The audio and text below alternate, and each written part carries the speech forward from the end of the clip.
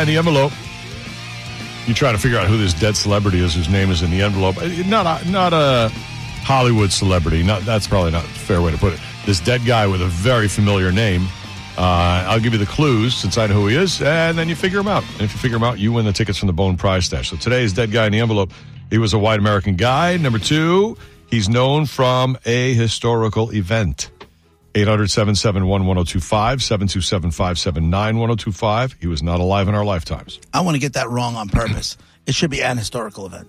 Well, listen. I understand the whole thing was just explained. When you say an historical, some people are like, ooh, he's very learned. Right. Because an historical that's event, like when for a people while, say- they were trying to change everybody to that. That's like when people say, oh, with him and I. Well, you sound stupid. You don't sound intelligent just because you use the word I. You're using it wrong. Ugh. Right. I've been called worse.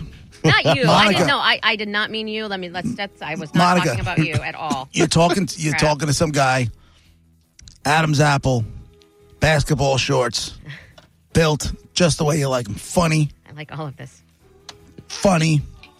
In your mind, you already want to start making out with him. Yes. And then he says, an historical event. Then I say, no, it's a historical event. I list the reasons. Yeah, and then you loan. And then he goes, check, please. Right, Okay, exactly. bye. Yeah. not the guy for me. Can we just make out first? Sorry, you're wrong, but I'll be I like, still have needs. I'll say, wait, say a historical. Yeah, say it slowly. And then he'll say it, and I'm like, Then you use them like a jungle gym. Mm-hmm. That's right. All right, let's see how you guys do with this dead guy in the envelope, who is known for a historical event, at least. Plus he has a whole life and a career and everything, but there's one event in particular he's known for. Chip, on line 8, you can start us off. Hey, what's happening, guys? Hey.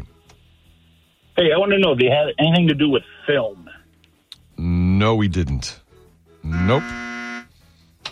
Dave on line 6, you're next. Was he one of the men that signed the Declaration of Independence? No, that'd be too far back. Just definitely too far back for this guy. Greg on line 4. Hey, this guy, was he killed at his last stand? No, he was not. Was he a bad guy? No, doesn't mean he wasn't arrested a couple times in his life, but he was not like he's not like a criminal, a career criminal, put it that way. Not a career criminal. He had a couple things he got arrested for, but in general, definitely not a career criminal. Kelly on line 1. Hey, guys. Hey, listen, was the historical event associated with the military? No, it was not a military event. Mark on line 3, you're next. Hey, guys. How y'all doing? Go, buddy. I'm going to have to change my question because I had somebody back in the 1700s. So I'm going to think, was he around when the golden spike was driven in the ground for the railroad? And when was that? Do you have a decade that was in? The 1800s. I mean, he was around in the 1800s. I don't know if it was the part that he was around in. But yeah, he was around in the 1800s as well as the 1900s. So I'll give you a yes. It must be pretty close. Go ahead. What are you getting at? Okay. Well, I was wondering if he was at that location, but we'll go with another question here. Was he a president? No, he was not. Did he want to be? Oh, no, I don't think so at all. No, he wasn't. He wasn't like. It didn't seem like he was politically oriented in his life at all. Orientated, Raj. Yes, that's what I meant. I'm a scholar. And the golden spike was when this guy was right. It was right in his life. So he was around that time, but he was not there, and he was not involved with the railroad and the golden spike thing. His historical event was during the 1800s? Yes. Civil War? No. Not involved with the Civil War. Nope. Doug's on line 5. You're next, Doug. Go ahead. Well, all the answers are blowing me out of the water. Do you have anything to do with the gold rush? Except that he kind of went looking to see if he could get there to get some gold, but that's really it. He had nothing major to do with it at all. You know what I mean? So okay. Did he end up making jeans? No, he did not. Monica, you were going to say something? No, I was just laughing. Oh, okay. I have nerd notes if you need them. It might be early. Well, why don't we? Yeah, I mean, that's a good idea. Let's get the nerd notes so you know what he isn't and what he is so far, according to everybody's questions, so you can catch up. Okay.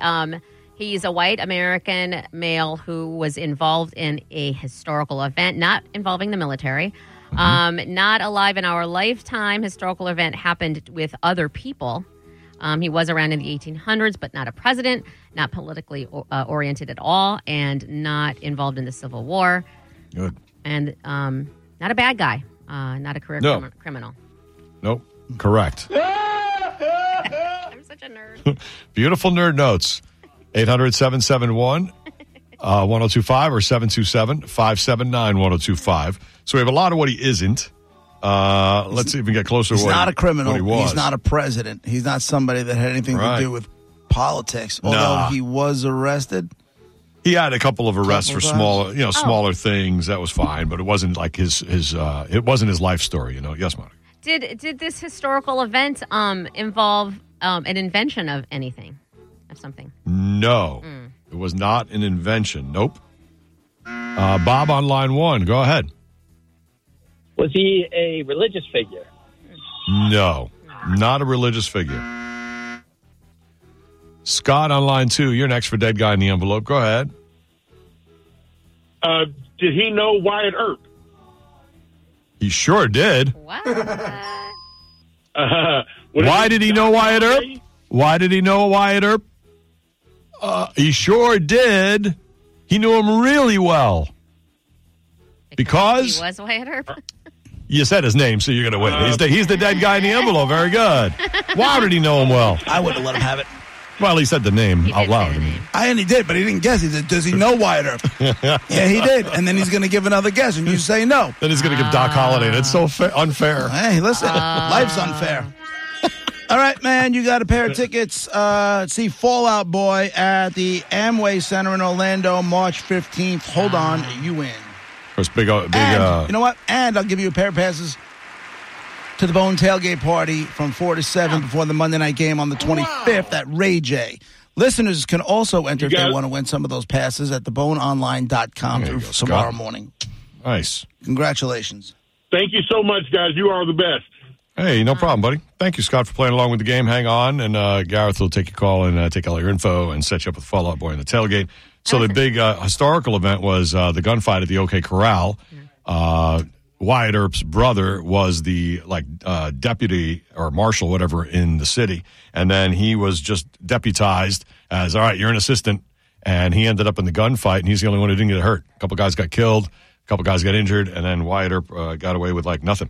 And he was a constable, deputy, and all that kind of stuff all his life. He was arrested. I didn't know this. He was arrested for pimping in Illinois and Missouri. What? Yep. I never knew that. And also for gambling. I knew he was a gambler, but also for running a house of ill repute. He was quoted as one saying, yes, anything goes when it comes to hoes. Yeah. ... Because pimping ain't easy.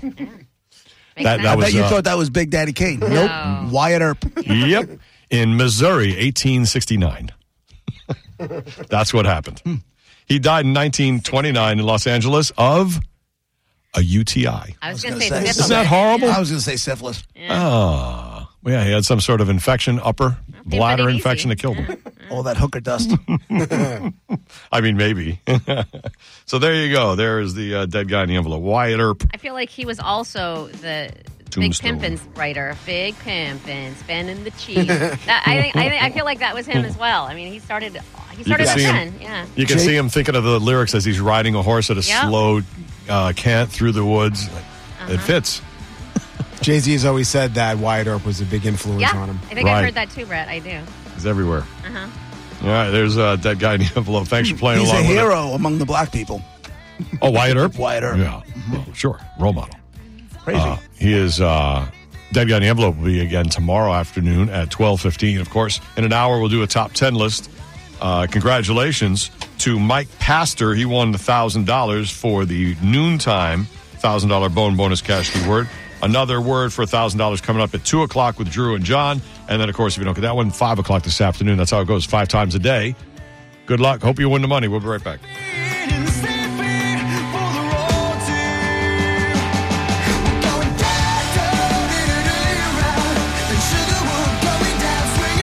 For the ones who work hard to ensure their crew can always go the extra mile, and the ones who get in early so everyone can go home on time, there's Grainger, offering professional-grade supplies backed by product experts so you can quickly and easily find what you need.